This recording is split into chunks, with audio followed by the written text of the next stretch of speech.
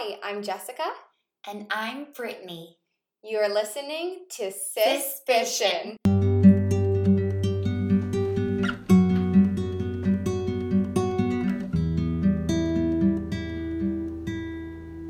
All right, for all of our consistent listeners, you will notice that Morgan is not here today. And for a little bit, I thought maybe I will do a solo recording. And while I could talk to a wall, I don't think that's quite as fun as having someone to bounce ideas off. And I realized that I have two other sisters. So today, I have my sister Brittany here to talk about two cases. Hello, everyone. I'm so excited. So today we are going to be discussing two cases, and our theme of the day is B-F-Fonies. Do you get it? So instead of BFFs, best friends forever, we are spelling phony with an F instead of a PH, and we do know how to spell phony, but we are talking about best friends who have literally stabbed their best friend in the back. Yeah, so with that, let's jump right in. Our first story is the story of Tiffany Rowell, Rachel Koloroutis, Marcus Ray Precella, and Adelbert Sanchez. So this is also known as the Clear Lake Massacre. On July 18th, 2003, Tiffany, Rachel, Tiffany's boyfriend Marcus, and Marcus's cousin Adelbert were brutally murdered in Tiffany's house. The police counted 40 shots fired, with most of the shots directed at Tiffany and Rachel. Tiffany and Rachel were both shot multiple times, including in the crotch, which showed evidence of sexual envy. And the men were not shot in the genital area. So clearly, I mean, we watch a lot of Criminal Minds, so we know this means some personal vengeance. There was a big problem. Mm-hmm. Rachel had been shot in the butt, implying that she had been trying to run away when she was shot. It also appeared that Rachel was bludgeoned repeatedly in the head with the butt of a pistol. Oh, this is terrible. I know. The killings were so brutal that it was clear to police that the crime was committed due to a deep personal hatred. The overkill, that's the word for what we were talking about before, directed specifically at the women, led detectives to believe the hatred was directed towards them. Oh, so they really took it to the next level.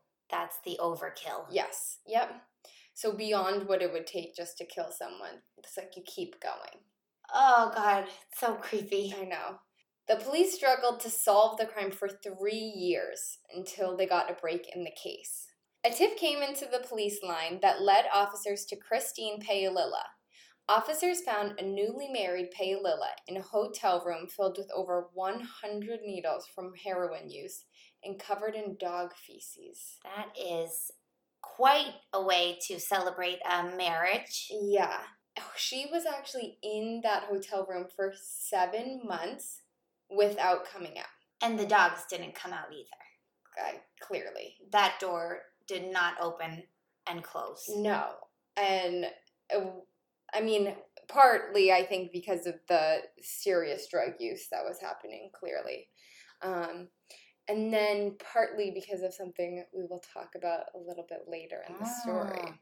And also, though, did she not need to eat? Is that what happens with serious drug use? And wouldn't you die? Yeah, that's a really good question, and I definitely am not qualified enough to talk about it, but, right, like, addicts will definitely go for drugs over food, and I think some drugs can be, like, an appetite suppressant. Like, even smoking a cigarette, right? Right. People can get really skinny because they won't eat as much. I think so. So that's, like, obviously not the same level as heroin. Right. Or maybe they were survivalists and they had a lot of Campbell's chicken noodle soup stocked up in that hotel room. I don't know if drug use and survivalist typically go hand in hand, but maybe. So when police found Precella, she quickly started talking, and in her confessions, she implicated her previous boyfriend, Christopher Lee Snyder, in the killings. Okay, so who were these people, and how were they all related to each other? Tiffany Rowell and Rachel Koloroutis were two of the most popular girls at Clear Lake High School. They met Christine Precella, and unlike the popular Tiffany and Rachel, Christine was viciously bullied in school because of her alopecia, and that's where her hair was falling out. Yeah, right? So like all her hair fell out, so she would wear like bad wigs, and she would try and like draw eyebrows on. Oh, I forgot about eyebrows. Yeah, and what happened, I think that brought this on, is I think alopecia is can be a result of extreme stress. And her dad died when she was really young, and that's when the alopecia either inflamed or started. So she had some trauma in her life. Mm-hmm. And then also she was bullied in life. And yeah, like when she was walking down the halls, like kids would pull off her wig and stuff. Oh, no, I can't even hear about that. I know. I don't understand how people are so mean. And what year was this again? So they're in, what year? 2003. 2003. Well, obviously I work in public schools, and I feel like we are more on top of bullying than probably they were in 2003. But still, kids can be sneaky. And a lot of times the adults don't even see it happening, or especially if the student doesn't report it or doesn't talk about it. Right. And nowadays, like in 2003, you weren't like, if you were going to bully someone, you had to do it out in the open. Like, you didn't have the internet. Right. And I feel like nowadays the bullying is just like more anonymous and on the web, or not even anonymous, but just more digital. Right.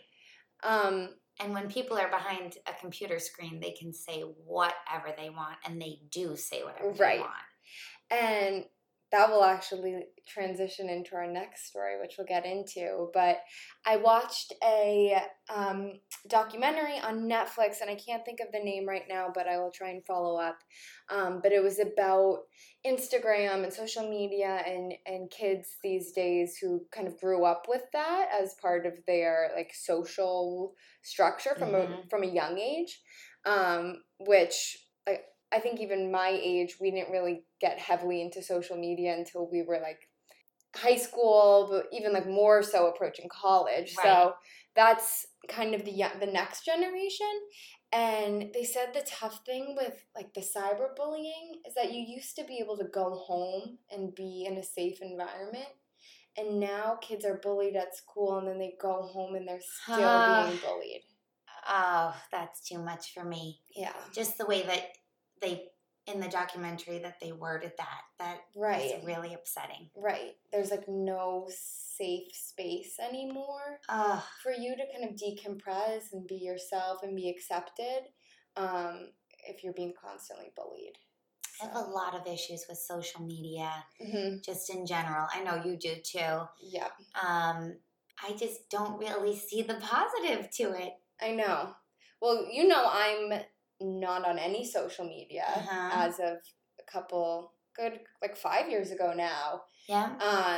And I can definitely say I don't feel like I'm missing anything with it.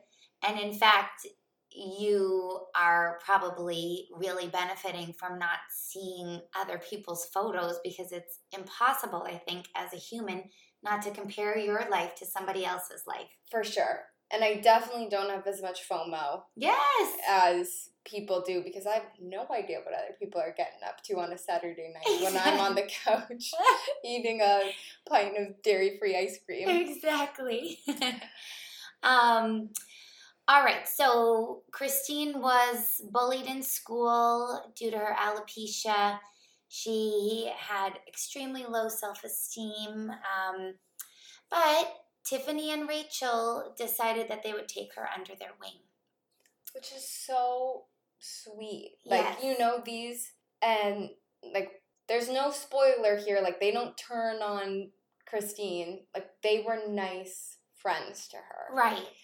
And cared about her and really tried to help her. Right. And honestly, in high school, Tiffany and Rachel could have just, everybody's insecure in high school. And they could have just felt really good about their own social status, and they could have worried that bringing Christine under their wing would have, diminished their popularity in some way, but they didn't. No. Tiffany and Rachel taught Christine how to do her makeup, how to dress, and they helped her buy more attractive, stylish wigs. And they completely transformed Christine to such a point that Christine was later named Miss Irresistible.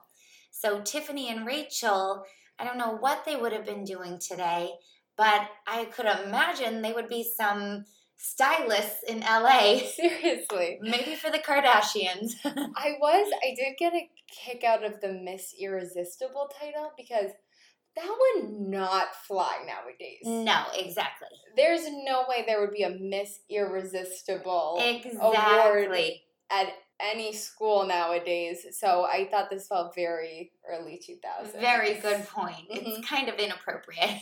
And the complete makeover. It really, this whole beginning part of the story made me think of a early 2000s, 90s, rom-com makeover. Yeah, exactly. So, following Christine's transformation, her life was really looking up, and in fact, she also got a boyfriend, Christopher Lee Snyder, that same year. Snyder is described as a pushy and aggressive kid with a hard drug habit and a criminal record. But Precella had her issues too. She was very jealous, and that led her to go into crazy rages on Snyder if he even looked at another girl. Precella would hit Snyder and got another nickname, the Psycho, because of her behavior. So also, all of these labels are a little bit tricky for me to take as well. So whether the negative label or the positive label, just because I've heard that sometimes people even try to live up to a label. So even if their behavior isn't that extreme, sometimes they kind of take it to more of an extreme. Right. And I would arguably call Miss Irresistible, which is why I don't think it would happen nowadays, a questionably positive. Good point. It's just that Christine clearly she was bullied for her looks, and then she was, championed or awarded for her looks. And so, and I think that definitely plays into the jealousy aspect of things. Yes. It's just I'm sure she would feel like everything, all of her worth is from her exterior, and there's a lot riding on that, but also the insecurities of being bullied about her looks, I feel like is a complicated dynamic. Very good point. And either way, the labels put a lot of pressure on a person. Yeah. And the Psycho, that nickname was actually given to her by his family, Christopher Snyder's family. Oh. Yes. Okay, that's a big problem. So, if your family is not behind the relationship, that's a big problem. Yep, they did not like her. I mean, clearly this is an unhealthy relationship. Clearly. And to make matters worse, at times, Precella would even spend the night on the front lawn, sleeping, trying to get into the house, yelling, going nuts, rattling the screen door, etc., etc. Just obsessive and unhealthy. Yes. So what happened on the night of July 18th in 2003? Snyder and Precella went to Tiffany's house to steal money and drugs. Tiffany and Rachel had graduated by this time and were bringing in large cash tips working at a local strip club, which Precella would know because these are her friends. Right. And Marcus, Tiffany's boyfriend, was also a drug dealer. I am going to tell you a series of events that is from the point of view of Precella. So saying that as let's take it with a little grain of salt, and then we'll get into it a little bit more. Snyder surprised Precella by handing her a gun just as they entered the house. When they entered the house, Snyder shot Marcus. And then Precella explains that she started firing blindly around the room while crying. On the other hand, police say the shots were fired extremely accurately, almost in an execution style. Okay. So we're having some problems with her story already. Yeah. Some things are not matching up. Nope. As they were leaving the house, Precella went back in to make sure they were all dead. So she's saying she was just like hysterical, but now she's trying to confirm they're all dead. And when she saw Rachel trying to call 911 as she was choking on her own blood, she beat her with the butt of the pistol until she was dead. I don't even know what to say. Clearly her story is... Right. I wonder if she was coming down from drugs while the police were interviewing her, because you just wouldn't admit that to the police, that she went back into the house to make sure that everyone was dead. Was she trying to say that she didn't want anyone suffering? I just don't understand. Or I don't understand either, and I really don't know, but it seems like she's trying to push blame off of herself, but then also maybe trying to cop to things that would be definitely linked to her. That's a good in a way. Right. And she was trying to say that she was very surprised when Snyder handed her a gun as they entered the house. But all of the emotion behind this, it seems like it was definitely premeditated and that they weren't just going there to steal money and drugs. Yeah, because she never said it was like a drug deal gone bad. Right? It's like they walked in and started killing people. And also, did Tiffany and Rachel do drugs? Because if they were going to Tiffany's house to steal money and drugs, they must have known that there were drugs at Tiffany's house. So Marcus, Tiffany's boyfriend, was a drug dealer. Oh, right. Okay, thank you. So I don't know if the two women did drugs, but he was a drug dealer. Gotcha, that's right. Okay. Again, all stuff that Precella knows because these are her best friends. So they're all the 18, 19 range right now. Right. And we are led to believe that they still were best friends, right? Yes. Okay. We can't get into her mind, clearly. Right. So Precella confessed as much to her husband at the time. And between his description of her confession and what she told police, they were able to convict her of 4 first-degree capital murder charges. So, like you said, people felt some premeditation. Right. As well. Yeah. She was sentenced to a life sentence and would be eligible for parole in 40 years. So I guess that would put her at somewhere in her 60s. Yeah. She could not be given the death penalty because she was 17 at the time of the crime, making her a juvenile. Okay. When police went to arrest Snyder, he ran into the woods with a bottle of soda and pills and took his own life. That is quite the twist. I know. So we have speculated a little bit about what Precella was thinking. She never actually gave a motive.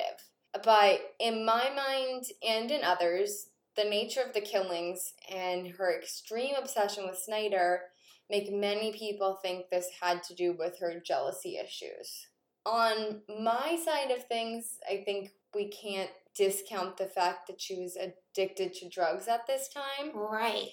And it's possible she was doing anything to get drugs. Some people think that it was due to Paolilla's jealousy surrounding an obsession with her boyfriend. So do we think that Snyder, her boyfriend, maybe had made comments about Tiffany and Rachel before? Maybe, or maybe just, I mean, like, we saw pictures of the two girls. They're definitely beautiful. Yes. Women. And they so are gorgeous. Maybe it was just this, like, they had everything she had always wanted. She has this boyfriend. She has jealousy issues around that. Self-esteem. She's feeling insecure about having him around her beautiful friends. Right. And so not necessarily, like, even him making comments about them. But I think the drugs with the jealousy was a deadly combination. That was like a CSI Miami. Yes, it was. And your facial expression as well. Although nobody can see that. No, just you. All right, so to shift gears to our next case. This case is about a young lady named Cynthia Hoffman. The internet can be an awesome place. It brings you podcasts like ours. Not mine, though. I'm just a celebrity sister for this occasion. But it can also bring you down a dark true crime hole, or even lead someone to commit a horrible crime. That is exactly what led to the murder of Cynthia Hoffman. On June 2nd, 2019. Mm-hmm. So this was about not even 2 months ago that this crime happened. Oh my gosh. Wait, I didn't notice that before. Yeah, it just happened. Wow. Oh my gosh. Okay, well, on June 2nd, 2019, 19-year-old Cynthia went out to spend time with her friends. But after hours passed with no word from Cynthia, her father knew something was wrong.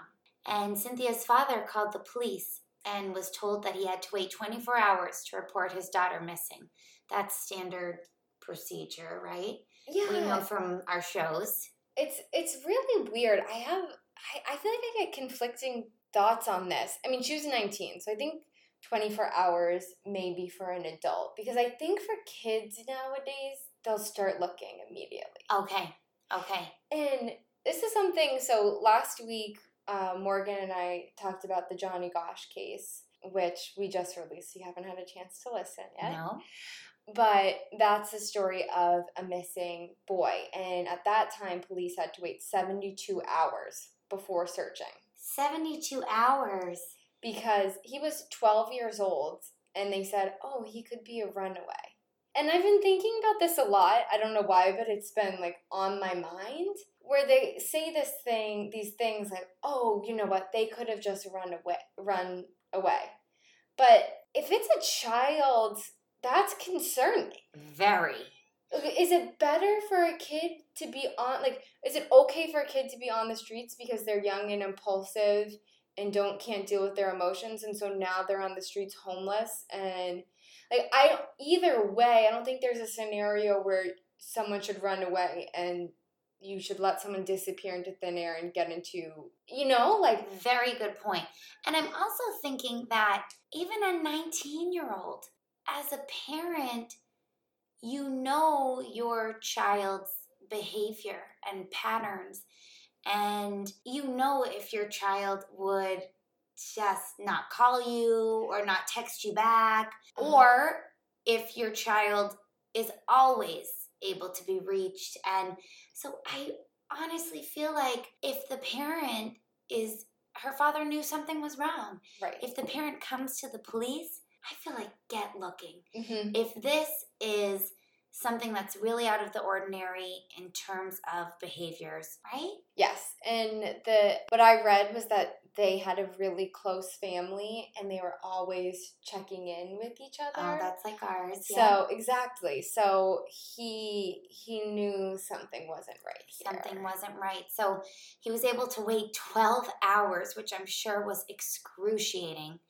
before he called the police again and the search began. Cynthia's best friend, 18-year-old Denali Bremer, kept in close contact with Cynthia's father throughout the whole process of searching for Cynthia. And 2 days later, Cynthia's body was found on the bank of the Ekletna River.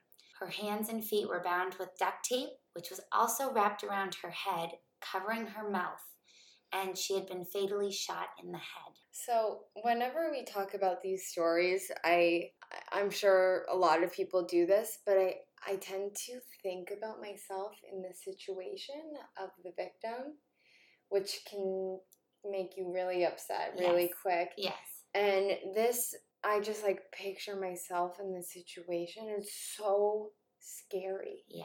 Like, can you imagine being... Oh, God. No, I can't. Let's not get too deep into it. And I can't even let my mind go there. No, you shouldn't. Yeah. I shouldn't either, but it's a lot. Yeah. So in another 2 days, police identified Denali Bremer as one of the 6 people responsible for Cynthia's death. Denali is talking to her dad, and...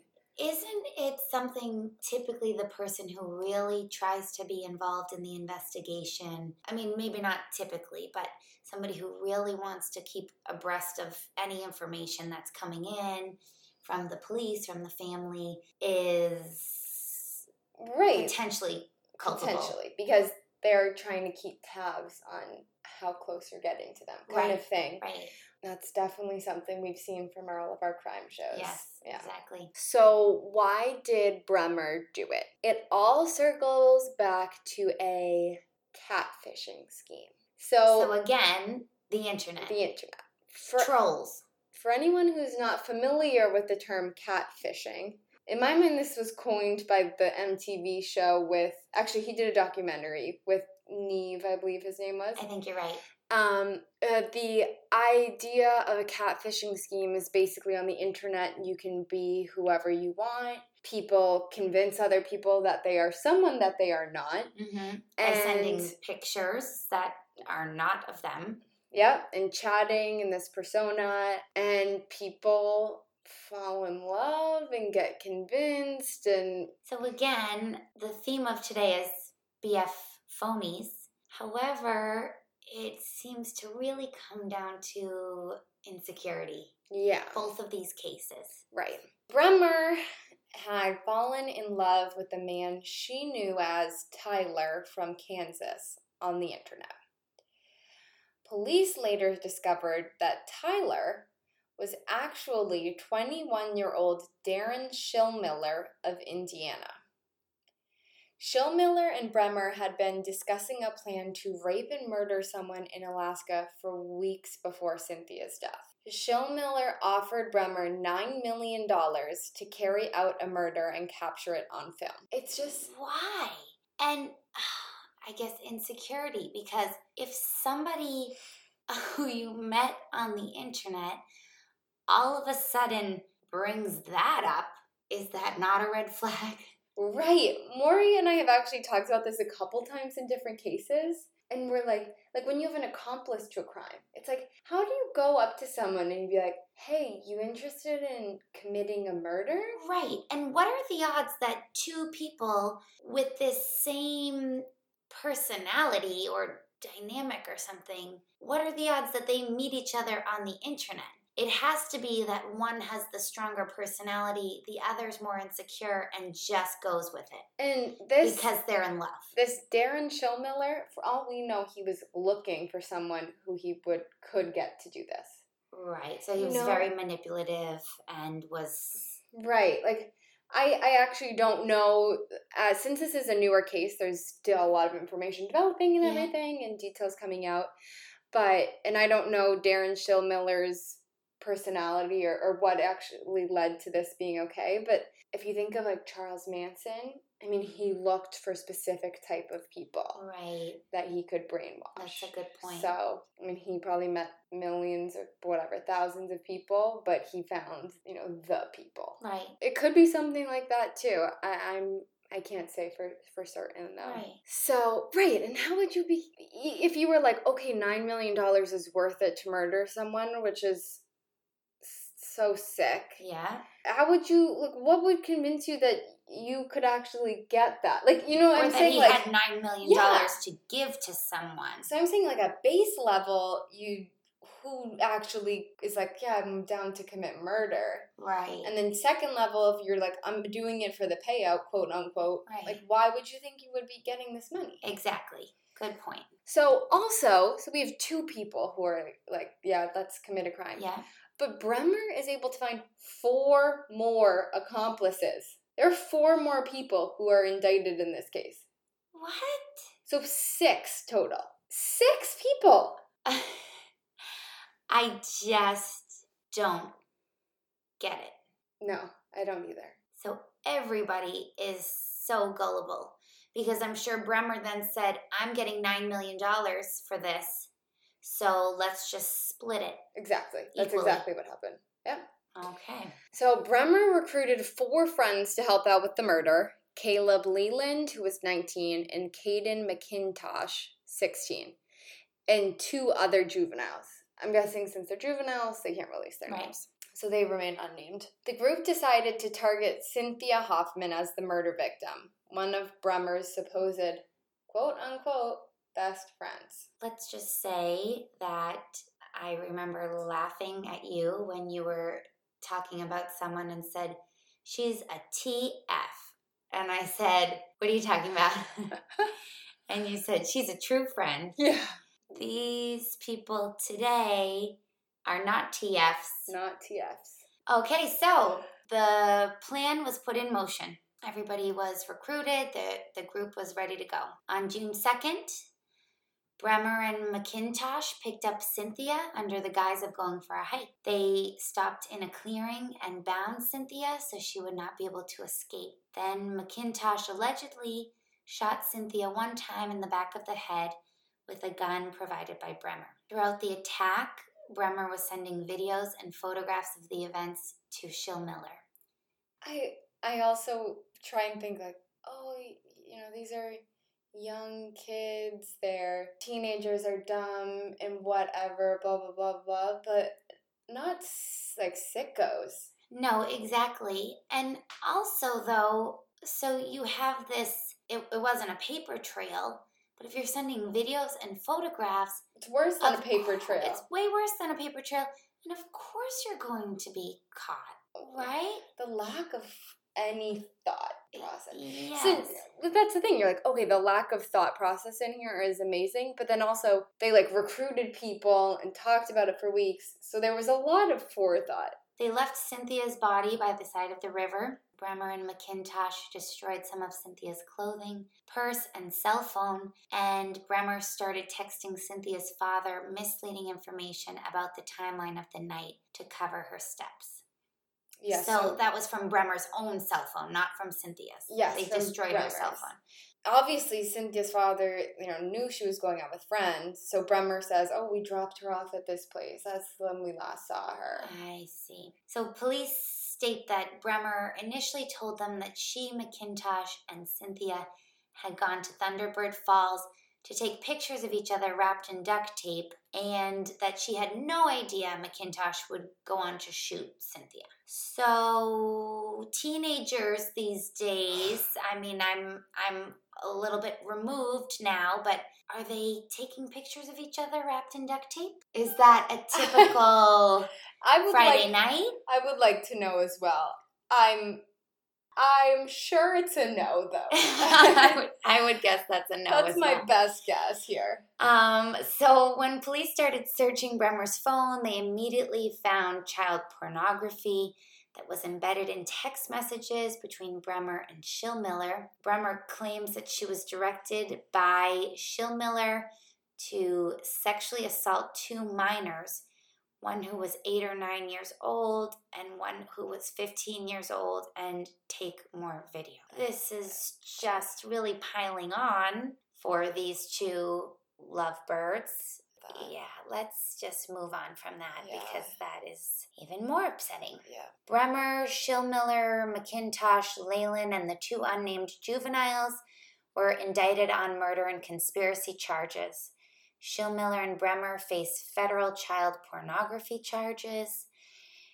And this is, I'm interested, I want to keep following up on this case. Bremer actually sexually assaulted 2 minors, 2 children. And were they boys or girls? I don't know. Not that it matters, but it's very interesting. Oh. Yeah. Okay, well, let's just keep moving on because that's way more upsetting than I even thought. Yeah.